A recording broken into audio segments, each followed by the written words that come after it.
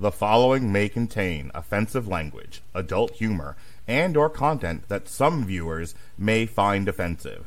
The views and opinions expressed by any one speaker does not explicitly or necessarily reflect or represent those of Mark Radulich or W2M Network. Please listen with caution, or don't listen at all. TV party tonight! TV party tonight! Oh, we got nothing better to do than watch TV and have a couple of brews. Don't want to talk about anything else. We don't want to know.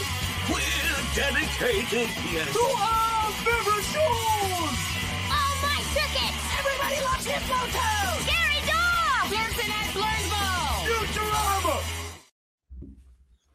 What's up, everybody? If you can't see me, that's because I am the Invisible Man tonight because I'm having camera troubles along with just general life troubles, and I want to cry a little bit, but that's okay.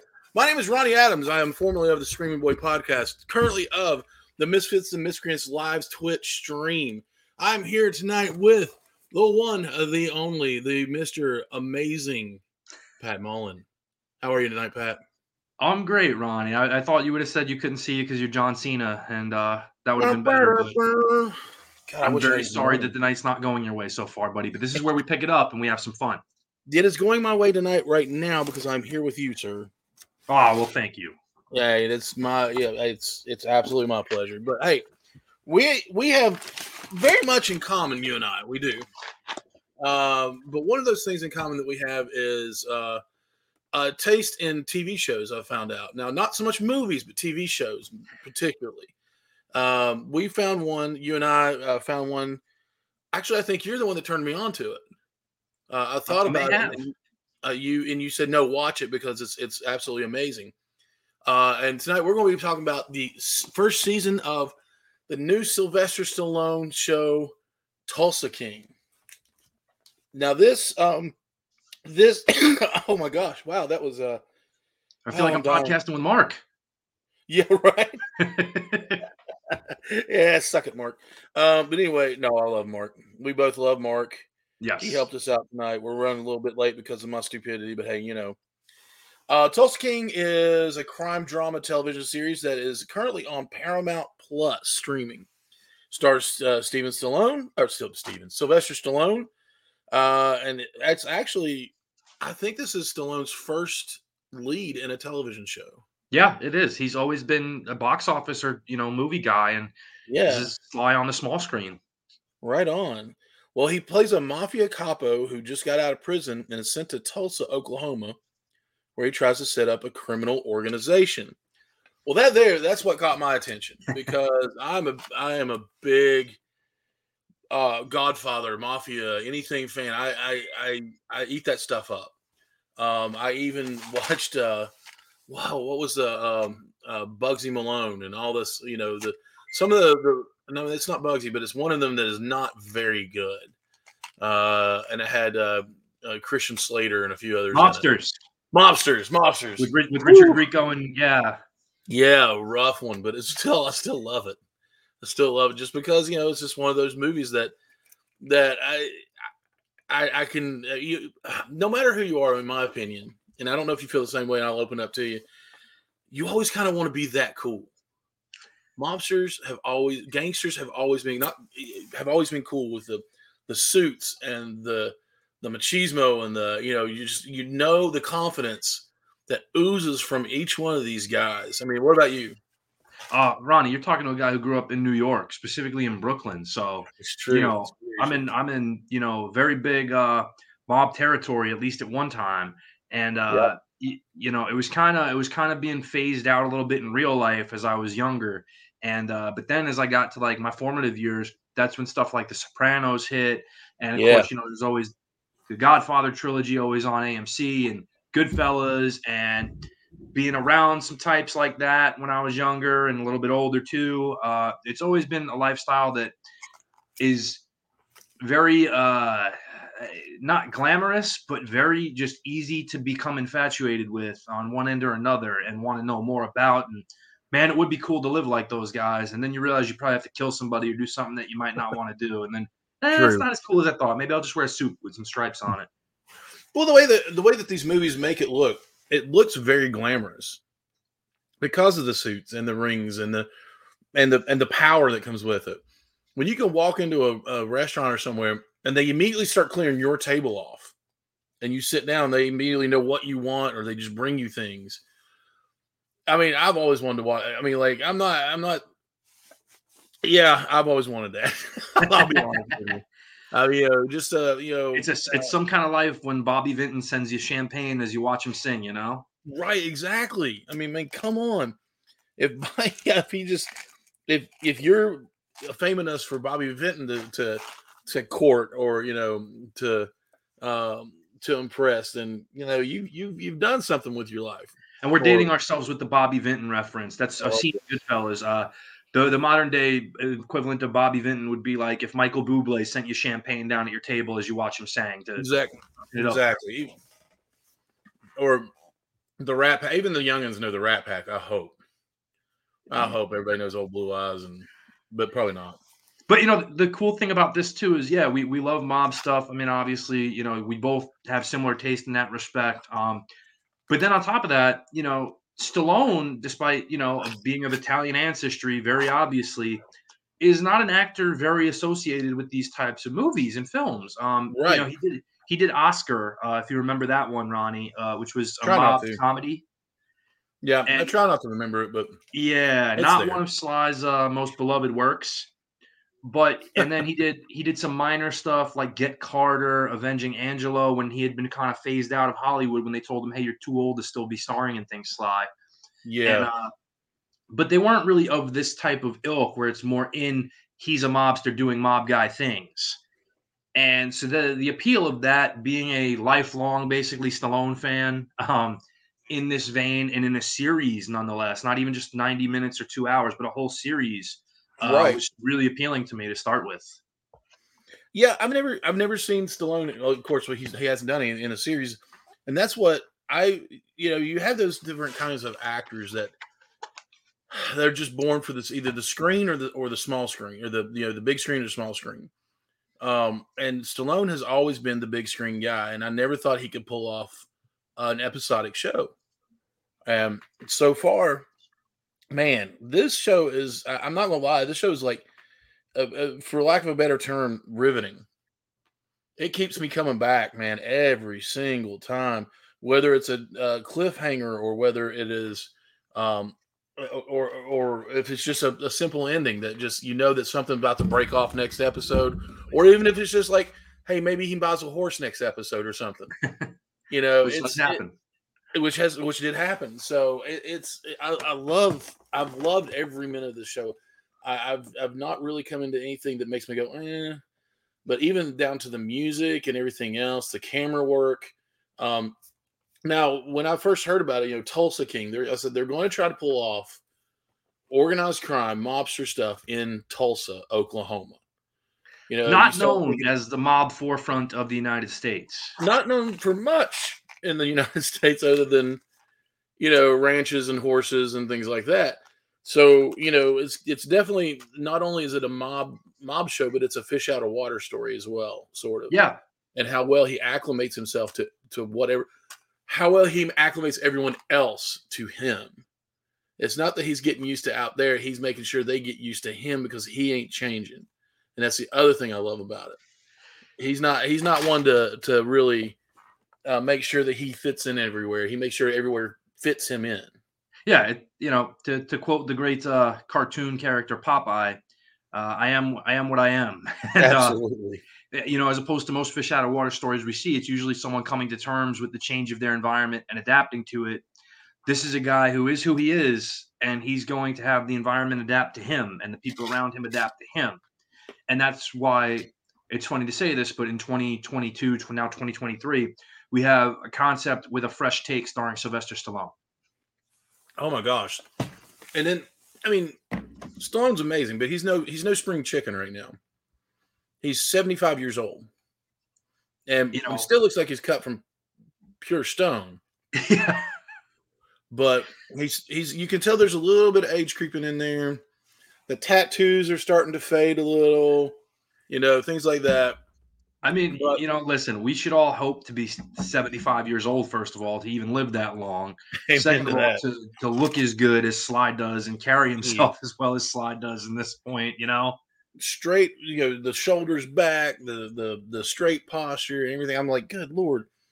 Well, I mean, and they don't shy away from his age in this either. I mean, No, when we they come into episode 1, he is just getting off a 25-year stint in prison that he took on the chin to keep other people out of trouble.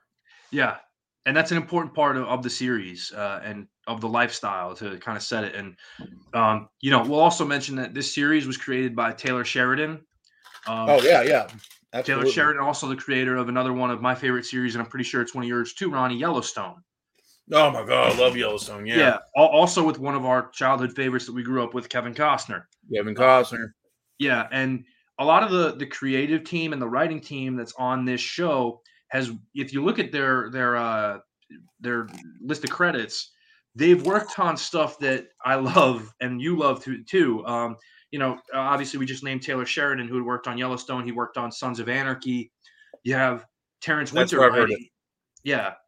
You have Terrence Winter writing about half the series, who worked for a long time on The Sopranos. I believe he's authored about a third of that series Yep. screenplays.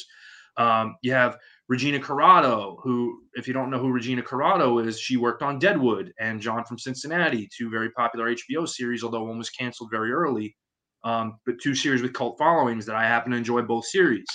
So for someone like me, this is like an all-star panel of creators and writers forging in to make this series. Absolutely, man. And reading that and knowing and it finally sinking in, I understand why I love it so much now. But because I'm into, no matter what, I mean, I'm really into Yellowstone. I do like the other two spinoffs, which are dates, and I'm terrible at dates, but 1888 and or 1883 and 1923, I believe they are. yeah, that's right. But which I'm a Sam Elliott fan through and through.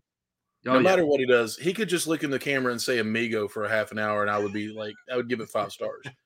I'm a Harrison Ford fan for the most part. And there's our first difference of the night.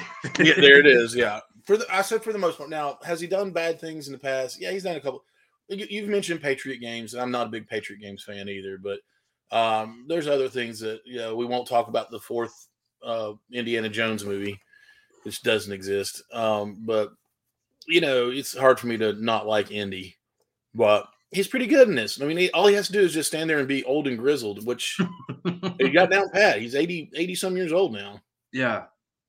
So, but yeah, like you were saying, we find out that the character of Dwight, the General Manfredi that we're introduced to, he's done a 25-year stint for the family, didn't turn state's evidence, didn't rat on anybody, basically held the code that's called Omerta, which is the code of silence. And that's what's expected of a wise guy when they go away. You take it on the chin, you do your time, and when you come out, things will be okay.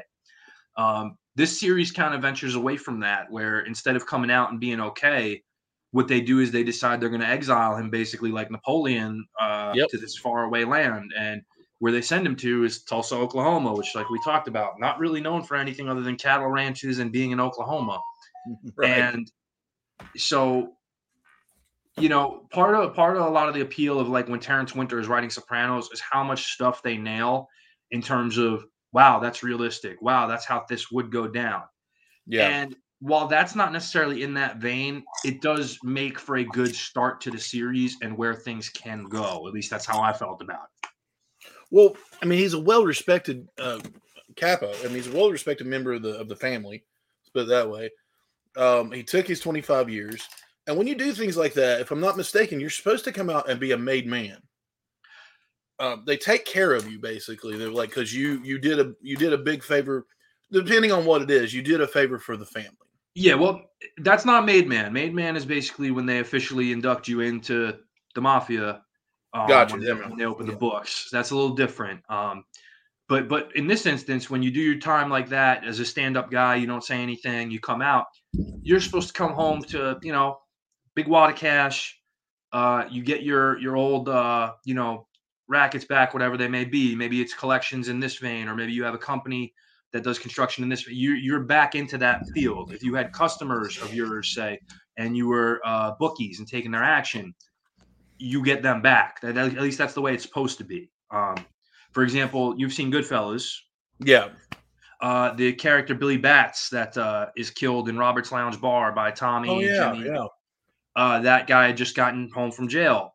In real life, what had happened was that character, the real Billy Batts, had come out of jail, and while he was away, Jimmy, the character played by Robert De Niro, had taken over some of Billy's enterprises and didn't want to give them back. So rather than give them back to Billy, they just decided to kill him, and they'll just keep everything. Right. Which is also another big no-no, and we'll talk about that because that happens in episode 1. So Dwight gets out and gets told he's being exiled to Tulsa, and he has a little bit of a tit for tat with another captain, Vinny, and in response, he breaks Vinny's jaw.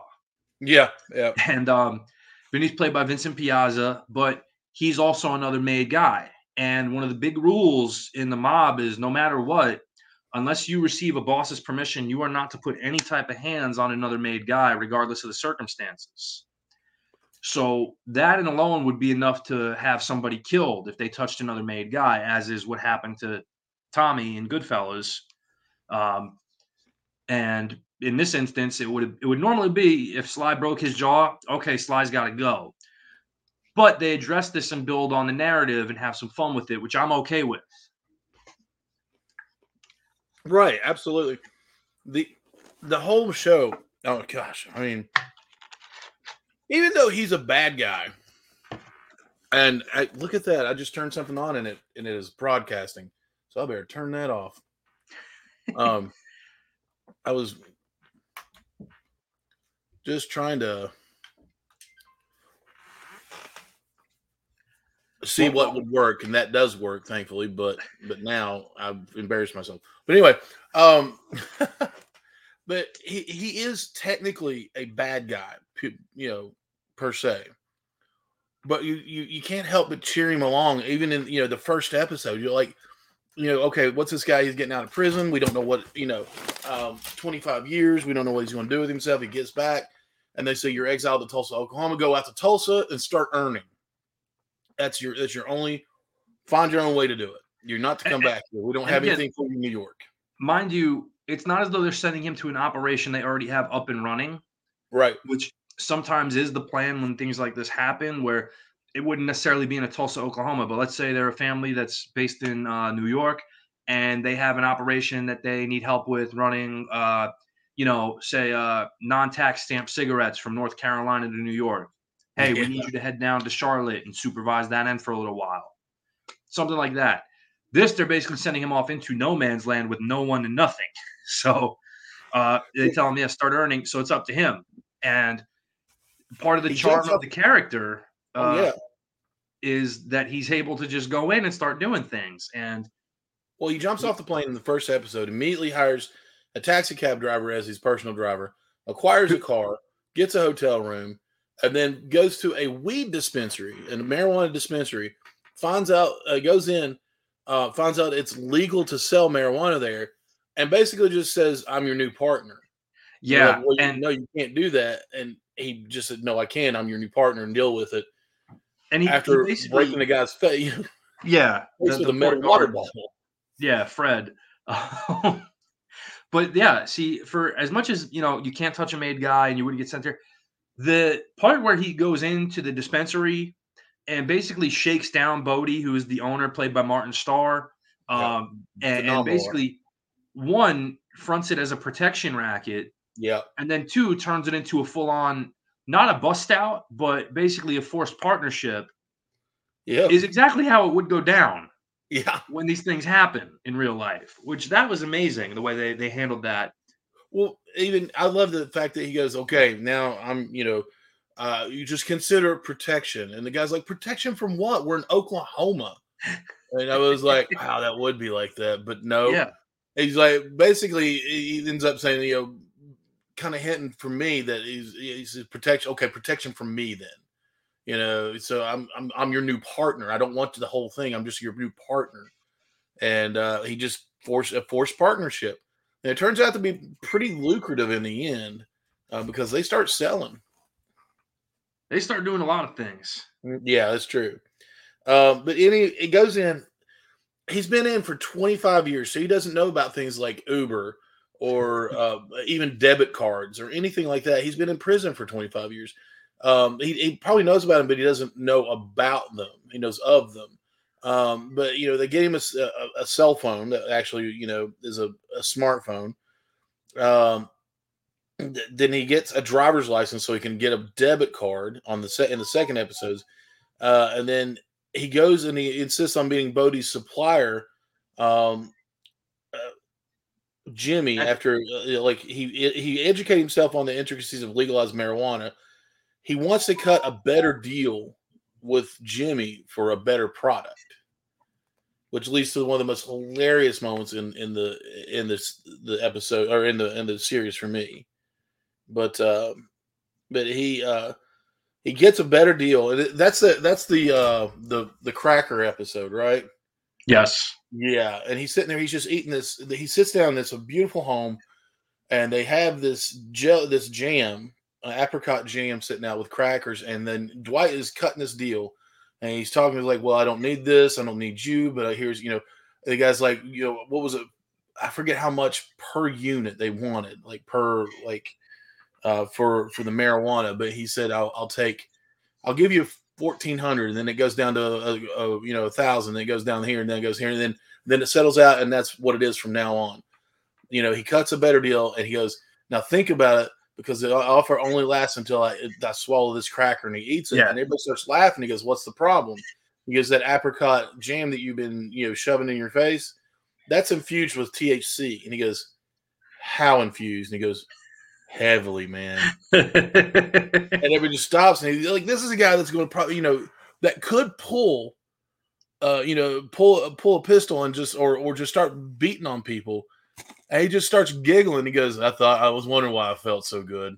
Yeah. Oh my gosh, I was losing it, dude. Oh, it was great. And the way he plays it just so straight, and then just can break you with that line is great. It's why Sly was really well cast for this role. Absolutely. Absolutely. But we've got everything from DEA agents the one DEA agent, she's DEA agent. She's out with friends, and she meets up with him in the first episode and ends up sleeping with him. Which he is, he just does his thing. He's not even drunk or anything. He just goes and throws on the charm, and then she finds out that he's 75, and she almost throws up on the floor. Which was great. Which was hilarious in its own. He's like, hey, man. And he's just sitting there just like, I'm Stallone, abs and pecs sticking out and everything else. And he's like, I mean, come on, I'm 75. I think the whole line was, she goes, how old are you? And he just laughs, and she goes, okay, let me put it this way. Where were you when Kennedy was shot? And he was like a senior in high school. Yeah, when he starts giving her the clues, and he's like, go up a little bit. Yeah, up a little bit. 75 years old. And but she can't help but she can't stay away from him at this point. Well, she's also an alcoholic, so. Yeah, she's an alcoholic. Yeah. But we've got DEA agents. We've got FBI. We've got marijuana dispensaries. They start selling balloons filled with nitrous oxide. Nitrous oxide. I was going to say nitro for some reason. I don't know. You've got motorcycle gangs that are getting into his business. You've got old friends that think he's there to kill them, and they turn out on a horse farm. They turn out working for him. Everything. He works for everything he's got in this show. And it is, like I said, absolutely one of the most compelling shows I've ever watched in my life. And we've heaped a lot of praise on Sly, and rightly so, for this and for the creative team. But there's, for me in this cast, like, I think the cast themselves outside of Sly do a tremendous job. Bodie, Martin Starr, who, we remember all the way back from his days as Martin on Freaks and Geeks, or Bill on Freaks and Geeks. I can't believe that's the same guy, the same kid. And but no, he starts like he starts off as the stereotypical like doesn't want to hurt anybody, stuttering, like why are you doing this? What do I need protection from? And then man, all of a sudden they've got a pistol in his hand. And he's kind of questioning. He's like, "What am I learning this for?" And he's like, "Well, it's better to have it, and because there's something coming." He goes, "Okay," and just starts shooting again, And one of my favorite scenes is when like Dwight's trying to figure out a new way to money launder, and Bodhi basically introduces him to the concept of crypto, yes, which was so great because like in the 25 years with everything he's missed, maybe the biggest fleece scam that you can have is crypto. Well, And the thing about it is, all mafiosos and the people that are in charge there, well, in that show, I should say, you kind of get to know their character. They would never think of anything like this. no, This is completely a different world for them. So they're used to their rackets and their protection, and the cigarettes and alcohol, and unfortunately some of them were drugs and things like that. And then you go past that, and he's earning in crypto. yeah. He's Well, he's laundering not, money, not yeah, earning, but laundering. yeah, and just cleaning himself out and not having any kind of dirty money on the books, which is phenomenal. And Yeah, learns that through Bodhi, who probably wouldn't have, had the courage to go on and do such a thing had he not been prodded by Dwight in the first place to do it. right.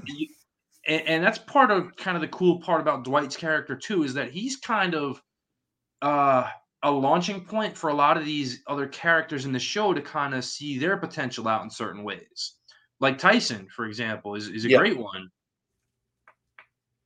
And oh my goodness, I've had all my stuff written down in my notes, and I can't find him right now. But the owner of the bar, Oh yeah, Mitch Keller. Mitch, yeah.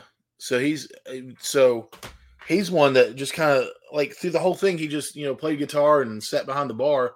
But now that Dwight walks up to him, he says, "Hey, do you need a partner, or I want to be your partner?" And he's like, I can't remember what the situation was, but it ended up they're partners in the bar now, and he's not just making it a bar. He's opening up and redecorating and redesigning things and making a live music and a casino now, because apparently somebody, quote unquote, has Native American blood in them, and it's probably like an 18th Cherokee or something like that. So they actually get a license to open up a casino. Yeah, and Mitch's bar itself is on Cherokee land. It is, yeah. And that's part of it. So they go again to their weed supplier, and it's going to be in his name. Yeah, because he does have that partial Cherokee ancestry. And that's right. Yeah, I was thinking it was in. I was thinking it was in Mitch's name, but it's in his name. Yeah. Yeah, so that's who they're going to get the gaming license from to be able to operate the casino.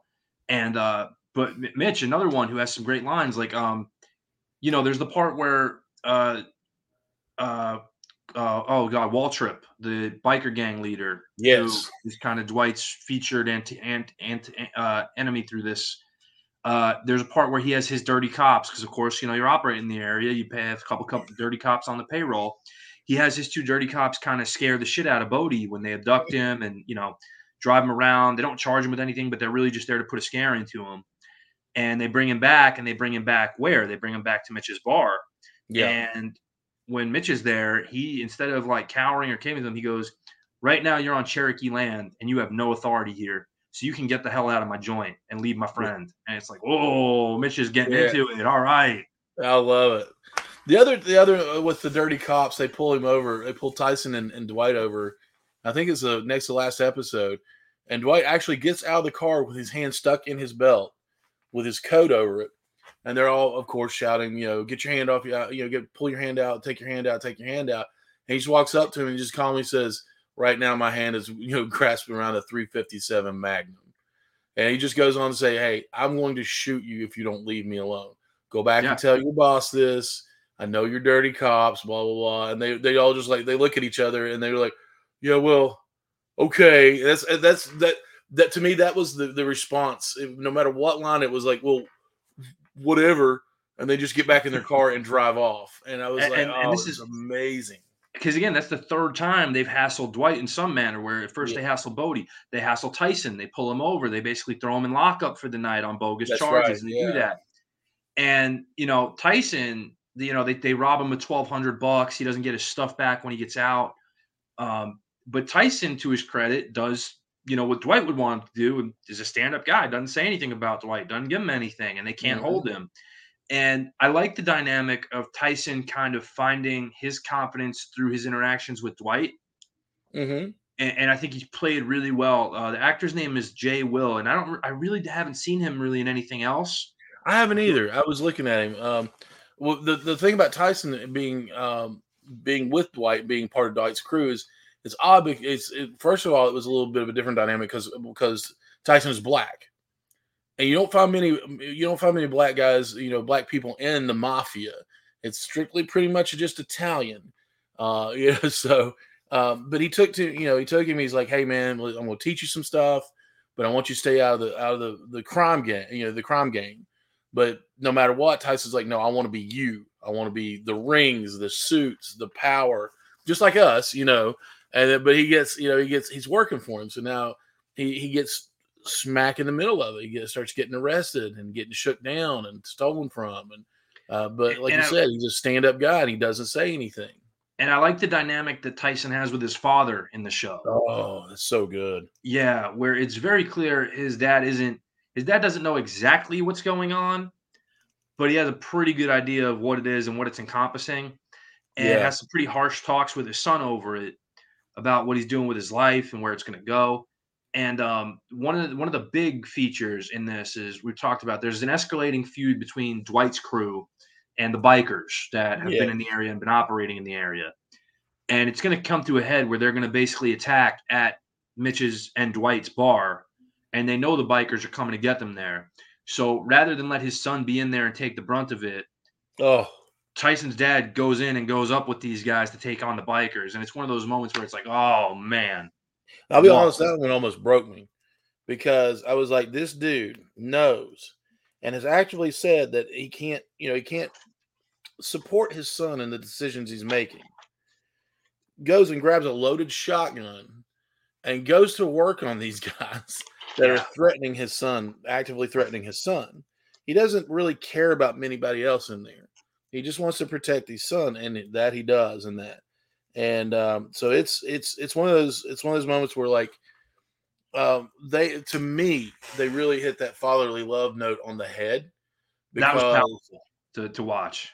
Absolutely, because it was just like, wow, this dude who didn't stop his son from moving out of the house because he told him you can't stay here anymore. He kicked him out because he was, he's working for a criminal, and he's like, you can't stay here anymore, son. Your mom can't handle it. I can't handle it. You got to go.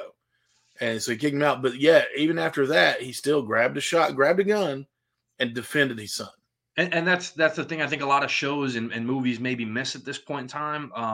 Because they, there was an issue the other day where it was the Critical Drinker on YouTube brought it up about how they don't know how to write men anymore. And that's something where, I didn't get to experience it, but you did because you had a great dad.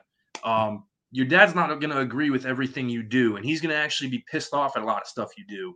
Amen. But his love is still going to be there. That's true. And, that's how a man reacts to things. He'll tell you straight up, like, what you're doing, I can't support and I don't agree with. But it doesn't mean he's not going to love you. You're not his son at the end of the day. You know what I mean? Right. And so that dynamic between the two of them was incredible. Like, I loved seeing that. That was so well written. Each guy played their part so well. And I think that was great. And let's talk about kind of our we have Andrea Savage's Stacy is really the female lead of the show. Mm-hmm. But we also kind of get a secondary female lead in Dana Delaney later. Yes. So Andrea Savage plays Stacy Beal, who's our DEA ATF agent who initially gets mixed up with Dwight at random in a bar, doesn't know who he is, and then finds out after the fact, oh, this is a very high-ranking mafioso from New York who is well-connected, has done several bad things, and is now in Tulsa. What the hell is he doing here? How did I get mixed up in this? Right.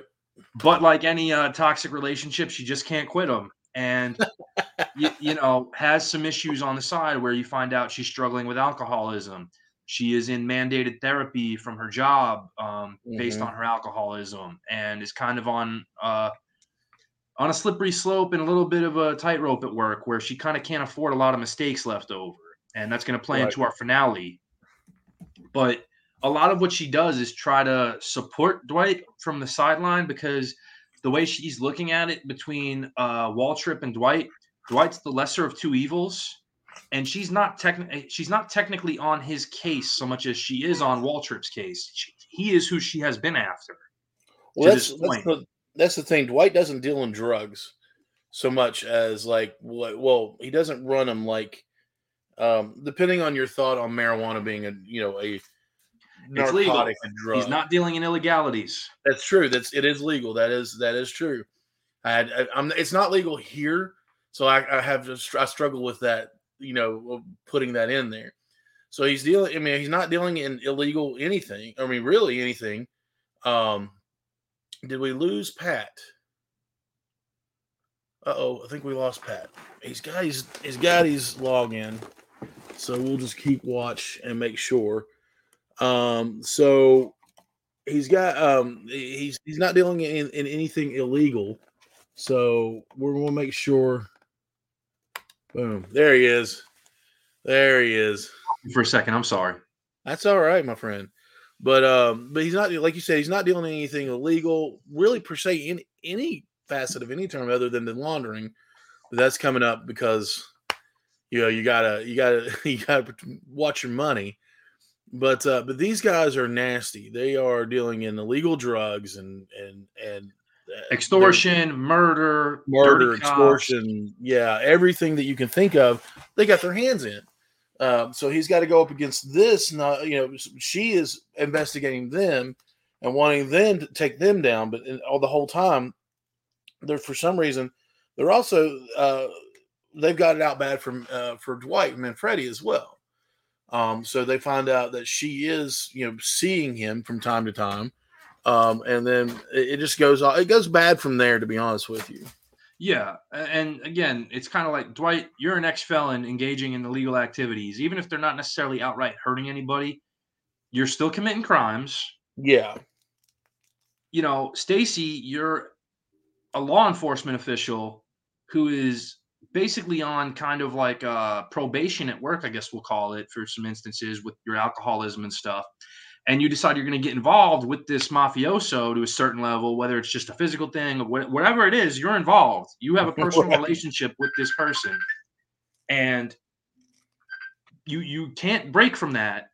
And so it's one of those things where that this is not going to go well for you one way or another. Like, it's just not going to happen, but yet you still tie into it. She insists on it. Yep. I think she does play a really great conflicted role, where she's trying as much as she can to divert attention from Dwight and his activities to put them on to more Waltrip, because that's who she's been investigating. And yet she can't separate herself enough where the ties to Dwight aren't obvious and raise a lot of questions from, her superiors. And eventually that culminates in, the finale, which we'll get to a little bit later.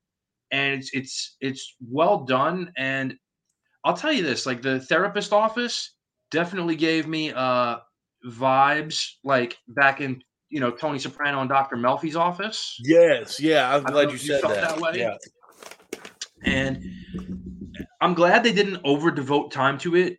She's a character who does need that ability to internally monologue, and we need to hear those thoughts out, right? Mm-hmm. And I think one of the things, and if you actually notice, the person playing her psychiatrist or psychologist, whichever she's seeing, was the dean of Columbia on The Sopranos. Holy crap, dude! Yeah. Holy crap, you're right. That's wild. Yeah, Dean Ross from Columbia on The Sopranos. But also with part of that, a lot of the mysticism of the original Sopranos was hearing Tony talk to a therapist and dialogue with it. Now, by season 5, it kind of got played out because you understand that this is just a fruitless exercise. And that's why they phased it out more in those latter seasons, where they understood the premise of it is kind of lost its novelty. And now people just kind of want to see a straight up mob show. Right, right. Here, it's still purpose driven, which is good for the writing. And we didn't get an overabundance of it. I think we got 2 instances of her talking to her therapist about what's going on with, that Yeah. stuff and her drinking and all that. So I think that was, well handled. No, I agree with that. Yeah. Um, to say that the therapy scenes in The Sopranos weren't ones that I fast forwarded through after a rewatch I would be lying if I didn't have said that. But Yeah. they didn't overdo it. It gave you the information that you needed for the character, and it was done well. So absolutely, I agree with that 100%. So along with her, there's another female character in this. You could say maybe supporting role. Is Dwight's daughter. Oh yeah. We could talk about Tina too. Yeah, so she's an interesting character. At first you think At first, I thought she was going to be your typical bratty. I'm a gangster's daughter. Kind of like I'm a criminal's daughter. I won't forgive him, because he left us and he was gone for 25 years and everything else. But Tina has she's got some depth to her. There were things that happened while he was in prison that Dwight, of course, doesn't know about. Yeah. And that really lends to building her character and why she is a little more unforgiving of him than she needs to be, or than we think she needs to be. And then when those things start opening up, you're kind of like, oh wow, I get that now. We could understand her being mad at the idea of her dad having gone away for 25 years because he was involved in illegal activities, and as a result, that cost him and her their relationship, basically, because he just wasn't there. He wasn't around and wasn't going to be. That's enough to understand why she'd be upset and maybe not want to have that go on. But like you talked about, she drops a little bit of more of a revelation on us during that time. So apparently, while he was in prison, there was an instance where Chicky is the gentleman that sent Dwight to Tulsa. That's Right. the boss's Chicky's son. Yeah, Chicky is the underboss of the family. He's Right. a step below his father, who is still alive at this point and is the acting boss of the family. But apparently, one of Chicky's men, Nico, and warning and everything, she was raped by Nico. And despite Pete swearing to protect her, this guy named Pete was going to protect her the entire time while Dwight was convicted. This unfortunately still happened. And then finally, 25 years later, almost, I know he, as a father, he would feel 25 years too late. And of course, with her, it's just, it's something that, like she doesn't care what happens to other people. Nobody was there to help her. But Dwight gets pissed and beats Nico to death in front of Chicky and Vince. Yeah. And he gets there because we find out while Dwight's in Tulsa that his brother passes away. That's right. Yes. So he asks to come back to New York to be able to attend the funeral of his brother. After he got a call from his sister, played by Annabella Sciorra, who's another favorite of mine, also a former Sopranos cast member in a recurring role. I knew that one. Yeah. Yeah. But she makes the call and everything, and he goes back to Brooklyn, and he's gonna, be at his brother's funeral, and he's talking to Chicky about it, and Chicky kind of guilts him. He's like, "You should be seeing my father. He was like a brother to you too," and stuff that wouldn't necessarily go on. Like, it's kind of understood in that instance, unless you're, a federal witness, that you're going to be allowed to come back and, say your goodbyes to your brother or whoever else it is. Correct. But that's when he sees his daughter for the first time, and however many years after he had tried to call her and talk to her and she wouldn't talk to him. And so they're having this kind of family dinner gathering after the funeral service, and you can feel the tension there. And he's trying to just kind of say, "Hey, let's leave the past in the past. Let's build forward as much as we can." And doesn't go well. Visits her at her flower shop where she's a florist, and that's when she drops the bombshell. Like, I found out why they called Nico the package. And yeah. And then he goes and she makes him promise that he's not going to do anything, but he doesn't actually promise that. No, he does not. Yeah, and sure enough, he goes and beats Nico to death based on that. And this is after he went to the hospital to see the boss of the family, and basically he's like, kind of strong arming him into admitting he knew, but he really didn't know that this went on when he talks to Pete, the boss. And, that's when Sly realized, okay, he didn't know, but, maybe somebody else did. I don't know. And he just takes it upon himself to do this in front of Chicky, who's the underboss, and kill the guy, and basically kind of tries to rebuild his relationship with his daughter, invites, when he finds out that there's probably going to be some kind of retaliation, tries to get his daughter, her husband, and the kids to come down to Oklahoma to visit. And sure enough, her husband does get beat up at some point, and he can't outright prove it, but he's very sure that it was Chicky sending guys to scare him and, do whatever. And so you get that instance, but Tina at least is more open to, at this point, seeing that her dad really does love her, really does want to be a part of her life, and thinking that he has started anew, is willing to give him that second chance, and does go to Oklahoma to see him in the finale. And again, I think the conflict is there.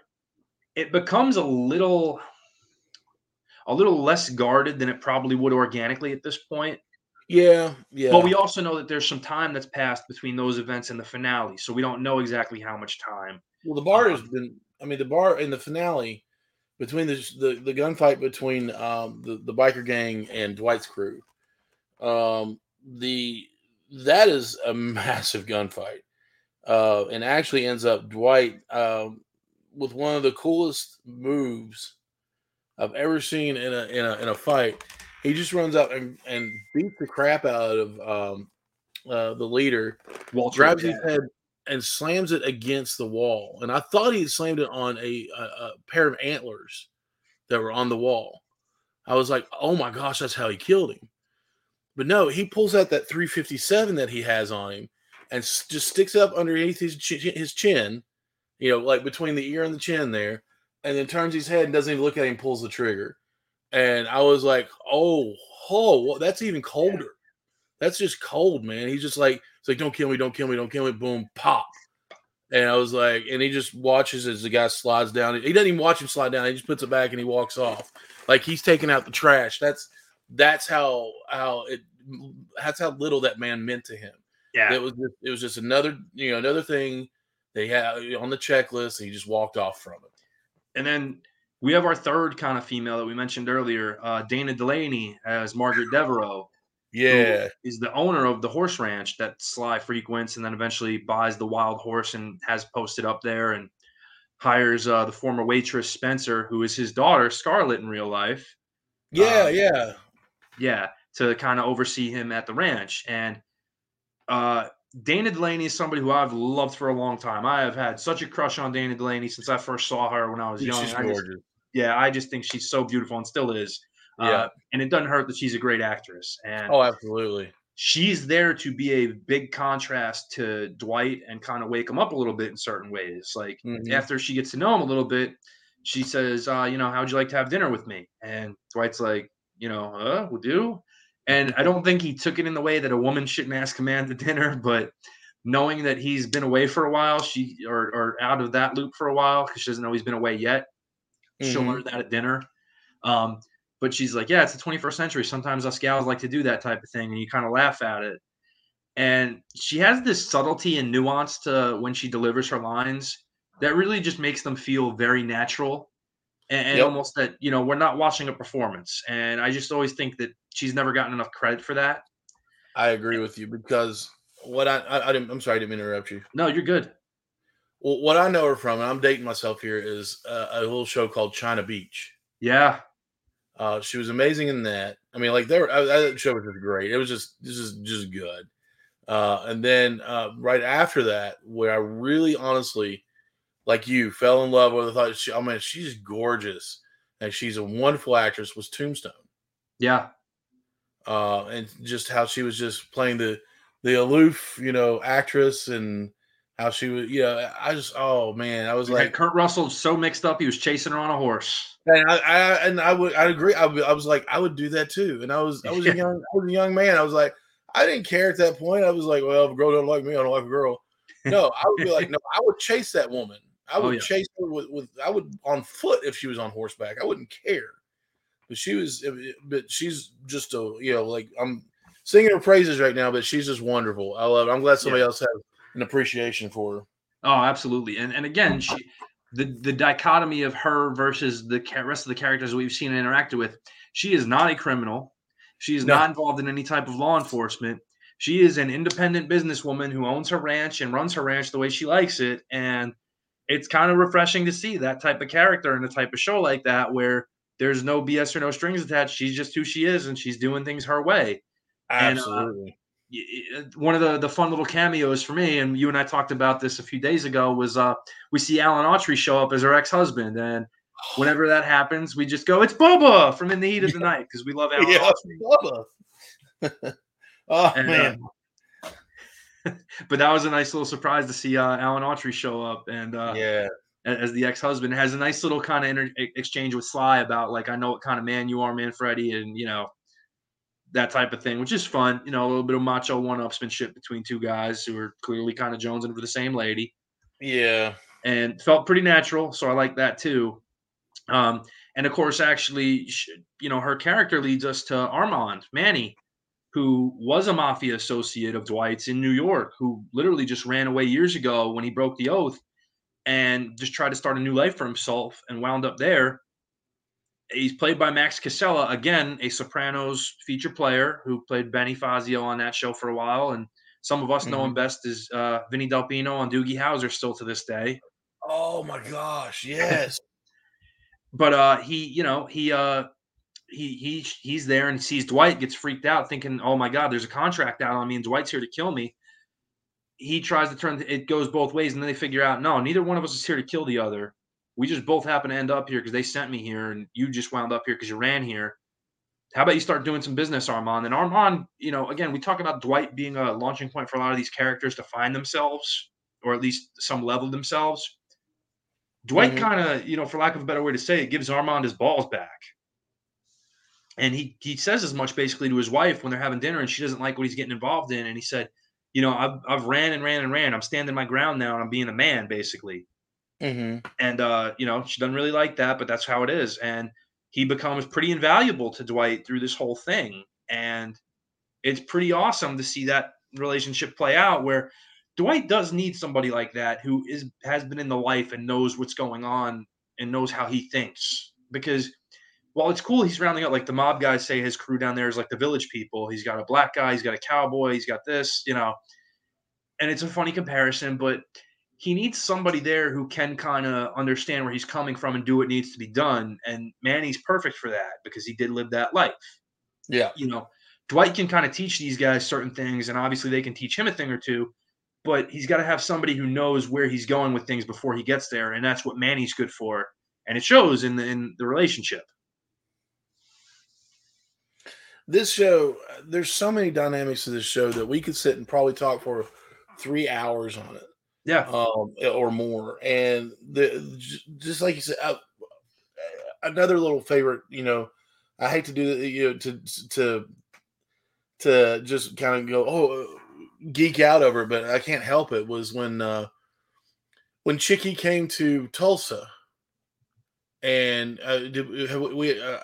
I'm having a brain fart here, but and he stepped out and they were talking to each other. He said, "You got to come to me at my hotel." And he's like, "Well, you didn't come by and say hi first." And he was telling him, he's like, "If I'm telling you to get the hell out of Tulsa, get out of my place."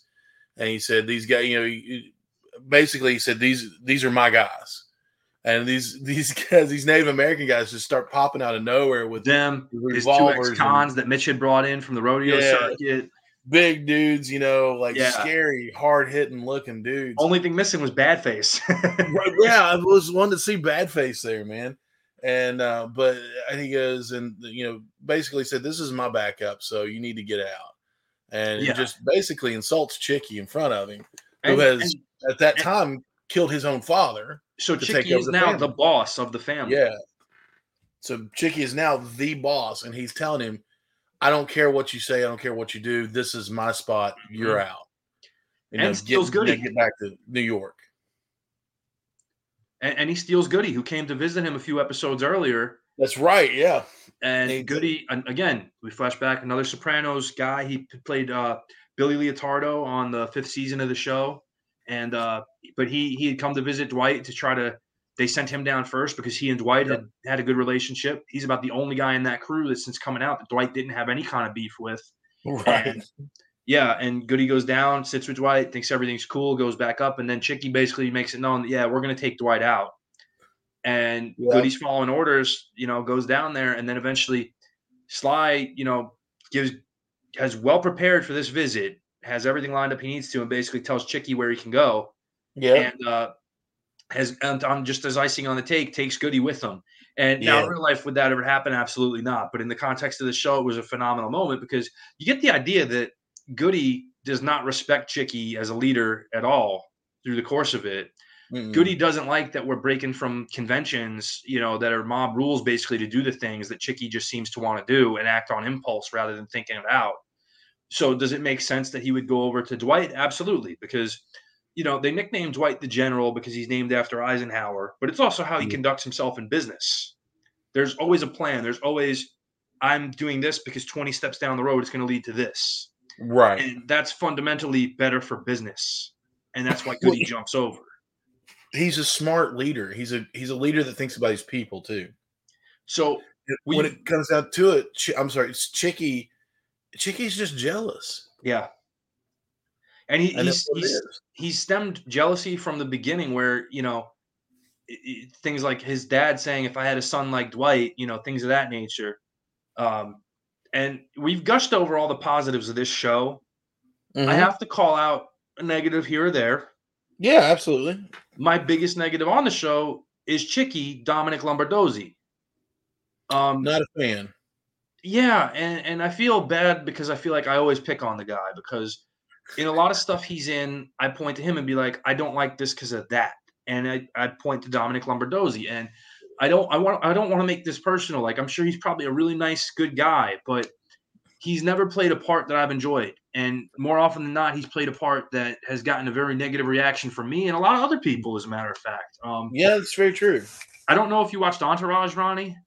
A little bit here and there. Yeah. He was introduced in the 3rd season of Entourage as the 5th member of the gang from back in Queens. And he got such a negative fan reaction from everybody upon his introduction into the series. I actually remember reading about that. Yeah, everybody hated Dom. And so they had to write him out more before they really even intended to. And then Doug Ellen, who was the writer of that series, said, oh, no, I like the character. I'm going to bring him back somehow, some way. They brought him back for one episode, and that was all people could stomach, and that was it. They wanted to just wrap it up and end his thing. Yeah. He was the lead in a show on A&E called Breakout Kings, and I never heard anything positive about that show. No. And in this show, his performance stands out as very bad to me. He comes off as a guy doing an impression of a guy in a mob movie to me. I can agree with that. Go ahead. One last thing I'll say is, at the very least, people who are critical of this show, like from the pilot, he was one of the things they pointed to and said, look at that ridiculous wig on him, which I'm so glad that they worked that into the show, that it's a wig. Everybody knows it. Yeah. Thank the Lord for that, because they tried to make us believe that was a real hairstyle. Like, I was going to be like, come on. But this is also why you got to let things play out sometimes. Yeah. With me, I didn't have anything for him, but I didn't really care. Does that make sense? Like, he was passable. He was passable for me. But like you said, now that you've pointed it out, it's going to stand out to me that he's doing an impression of a guy. He's a guy doing an impression of a guy, and now that's going to bother me. Thank you, Pat. But no, he wasn't anything special, and I hate to say it like that. But to me, he could be replaced with just about anybody. But he was doing his job, and that's how I felt about it. But now I see your point, and I'm just like, well, yes, he could be replaced with just about anybody, and I wish they would, or they would just write the character off now. But we'll see what happens, and we'll let it play out. They hired him for a reason. Yeah. But I'm sure we're not done with seeing, the New York crew, no matter how much it looked like it when Dwight basically told them you can F off and head back to New York. Right. I'm sure that's not the end of it. And what we'll get, so we have the established where Dwight establishes his operation in Tulsa. He establishes his partnership in the dispensary. He establishes his partnership in the bar, turned bar, live entertainment venue into a casino partnership, and has his crew, his inside circle of guys. He's got his driver who he's schooling, which that's how it works in the mob. Basically, a lot of guys, they'll pick somebody out of, the associates, the young associates, and you're my driver. That driver they take to school and teach them basically the ins and outs of things and groom them to become somebody later. And that's kind of what he's doing with Tyson. He has his trusted, consigliere at this point, which is Goody. He's got his underboss at this point, which would be Mitch. He's got his money guy who supplies and Bodie. He's got a partner in this business, in the dispensary, and in the casino. He's established his world and his presence there now. But in doing that, he's made enemies in the biker club run by Waltrip, who he does eventually kill. He crosses paths with the ATF based on his relationship with Stacy, and now gets into their crosshairs because of that. And eventually, unfortunately, because of Stacy being sloppy with her work, she loses an informant who gets killed by Waltrip, and really kind of just blows her investigation with the shootout that she couldn't get a collar on or any kind of conviction on. Her personal relationship with Dwight is found out, and unfortunately, because of that, she has to give up Dwight for what exactly we don't know yet. But we do know that in the last episode, when everything seems to be coming up rainbows for Dwight, including having a relationship with his daughter again, right? All of a sudden, outside, the ATF pulls up with the FBI, and they arrest Dwight right outside of the venue. And we don't know exactly what he's being arrested for, but his daughter basically at that point looks like she's just given up on him for good, which is the most crushing defeat of all for anything in the series, for anything that's upset us. Like, that's probably the big one where it's like, that one was rough. You work so hard to get back there, and you're going to be okay, and then just gut punch right there, where we find out he is being arrested. We don't know ultimately, again, like we said, what he's being charged with, how many charges he's facing, and ultimately who's prosecuting, whether it's the FBI, the ATF, whatever. We don't know if it's on RICO charges at this point, but it's something. And, at that point, despite everything he's got set up and going, that happens. And that's going to lead us into season 2. Ultimately is probably going to be, we're going to find out what he's facing, how he's going to have to try to beat it, and what's going to happen to his crew if he does indeed have to go away for a little while. Who exactly is going to be in charge? Is it Goody? Is it Mitch? Are they still going to be able to run things as cohesively without him? And what's going to go on with the relationship with his daughter, her children, all that? And does New York hear about him taking another collar? Does he flip on New York to get out of this and give them information on those guys since he's out? What we don't know. And that, and like I said, that has me completely hooked. I cannot, man. It's the bad thing about these shows. I gotta wait for so long now for season 2 to come out and continue this on. I mean, I love it. There are several shows now that have been that have caught me. And Yellowstone is one, and I wait until it's out on streaming so I can watch them all at once, and then that ruins me too, because I watch them in like 2 or 3 days, and I'm like, okay, now what do I do? Oh, it's pick your poison, because like with this show, it was releasing once every Sunday on Paramount Plus, and I was catching it every Sunday. The next one. I didn't let it build up. I wanted to see it, and then finally, it's that last episode, and once that 30, 40 minutes went by, I was like, that was it. Oh my gosh, I'm stuck now. I gotta wait. No, what do I do? What do I do with my life now? Kind of a deal. So that being said, this is. I mean, like, is there anything else in this show? Because we're going on an hour now. Is there anything else in this show that you would want to point out, or you have anything to say about? It's just, what? It's a really good approach to a lot of detail in the series, for all its dramatic license with how things would occur versus how they wouldn't occur. I think it's handled really well. Again, if the only real complaint I have about this show is one particular cast member and the role they're in, I think it's doing pretty good by me. And honestly, like, I was kind of skeptical of the half an hour premise for this show, but you know what? Half an hour to, some of the longer episodes go about 40 minutes or so. It feels like the right time frame for it, as opposed to trying to force an hour in where you have to have some dry time in there. Yeah, it's just right in my opinion. Yeah. I think they also show it on the Paramount channel as well. Oh, cool. So I'm not sure. I'll have to double check. Maybe not. But I know they show Yellowstone on Paramount channel because my dad has it. Yeah, Yellowstone aired airs its current season on the Paramount Network. Yeah. Whereas the first 4 seasons are available to stream on Peacock. I know. And at Paramount, the 5th season will be available on Peacock as well. I think. Yeah, I think they're keeping streaming through one and showing it on the other. that's the plan right now. Yeah, and then but yeah, this show is. I'm probably wrong about the Paramount Network with this one, but this show has me honestly itching for another one. I hope they're filming it right now. Like I said, there's only a couple shows that have done that to me. One was Stranger Things because I just want to see how it ends. I just want to see where the craziness goes. Yeah, the kids are getting to be the kids are like 45 apiece now.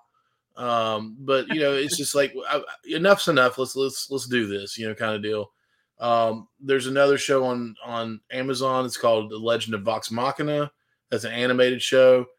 Absolutely ridiculous and phenomenal. I can't wait for the second season to come out. Yeah, for me, it's Cobra Kai. Cobra Kai. That was the next one. Season is in fact the next season is in fact the last season, and they kind of wrap everything up. I figured it would be, yeah, because you have Terry Silver. Where do you go out? Where do you go from there? Yeah. So I know he's your favorite. Yes, he is.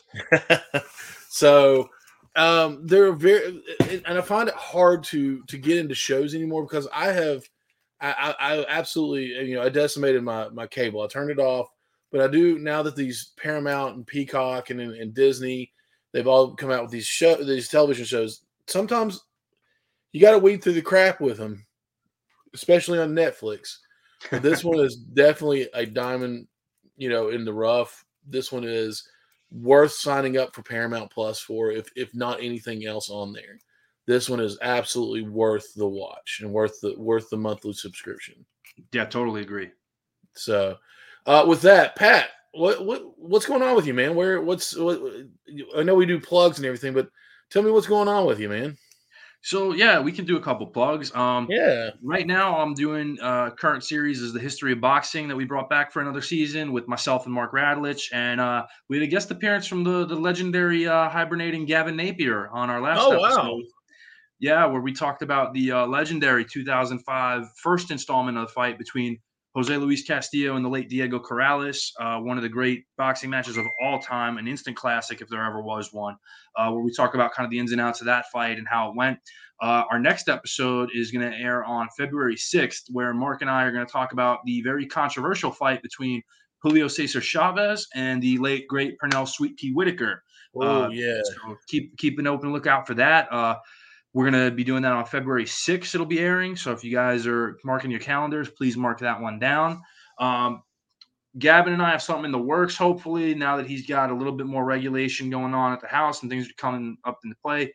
Gavin and I are going to be kind of taking on a look at a thing called Best Bout Machine, where we're going to objectively kind of take a look at a couple of wrestlers every now and then, and we're each going to pick out what we believe to be their best bout and why it was such, and kind of debate the merits of it versus each other.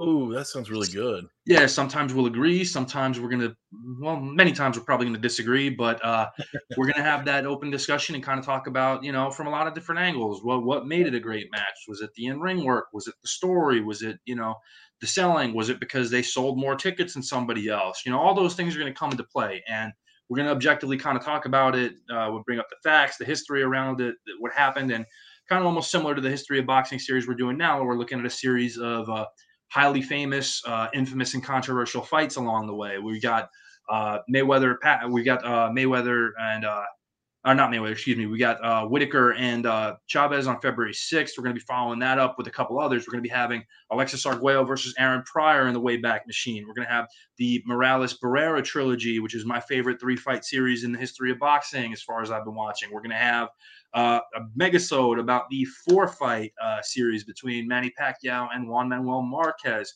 So we got a ton of fights on the docket that we're going to look through the history of, the fights themselves, the circumstance, everything surrounding it that made it so important to look at and view. So that's kind of what we got going on here. And yeah, I'm looking forward to it.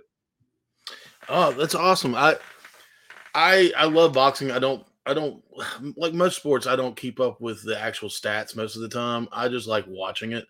I love to watch boxing, but man, I love to listen to you and Mark and Gavin. Y'all know your stuff, man. About boxing and definitely in wrestling as well. So I enjoy that. It's definitely something that needs to be listened to there. But we do it all for you, Ronnie.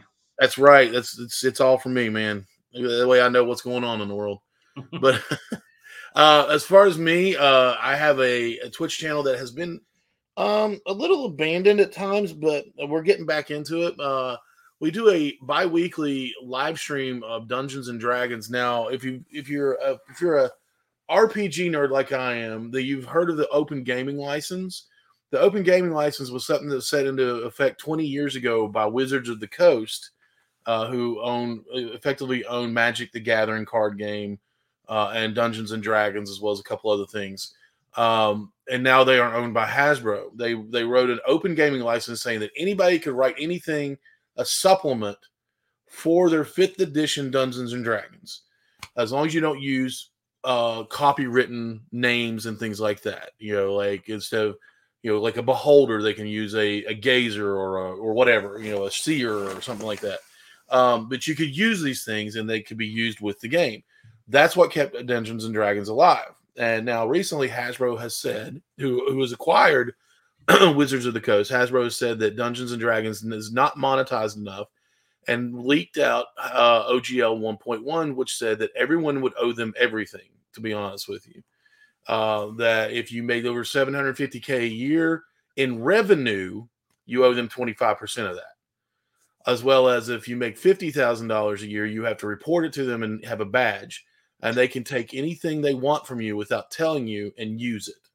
And then it would target small streamers and large streamers alike, content creators and things like that, and get us copyright strikes. That is something that is going to be coming up this Thursday as I'm bringing back Screaming Boy Productions for one more time for a Screaming Boy one-shot, D&D and the OGL. So I'll be discussing that and what it could do and what it could have done. And the fact that Hasbro has rolled back on this stuff, Wizards of the Coast has rolled back on this stuff because the outrage and the outpouring of the community, which is kind of divided at times because of the old school and the new school and things like that. They were like-minded, banded together and said, no, F you, this is not what we want. So we'll be discussing that Thursday night at 9 o'clock right here on the Radulation Broadcasting Network. I'm bringing back Scream Boy one more time. We'll see if it sticks or not. Probably not. But but yeah, I just want to talk about that because role-playing games are kind of a passion of mine right now. I've got more than 3 or 4 games that I'm doing right now, and some of them I need to start streaming again. But not just Dungeons and Dragons, but we do Call of Cthulhu, Kids on Bikes. I've learned I've learned how to play the Fallout game, G.I. Joe, Transformers, Power Rangers. All these are role-playing games that we have discovered, and I've learned to GM. We'll be diving into on our Twitch network soon. And that is an open invitation to anybody on Radulation Broadcasting Network that wants to play. I'm going to be setting up these games soon. If anything sounds good to you, let me know. I'm also learning another one called The One Ring, where everybody gets to be a hobbit and make your way to Isengard at that point. And then there's, Alien, the role-playing game based on the movie. It's phenomenal. I saw that look there, Pat. It's a phenomenal. I've not had a party survive yet. So I would look forward to it every time, hoping they do survive. I'm not that benevolent of a GM. I do hope you make it through, but I'm not going to help you. But it's a lot of fun. We have a blast every time we do it. Another one is, like I say, Call of Cthulhu. It's based on Lovecraftian mythos, Cthulhu and all the others that I can't pronounce right now.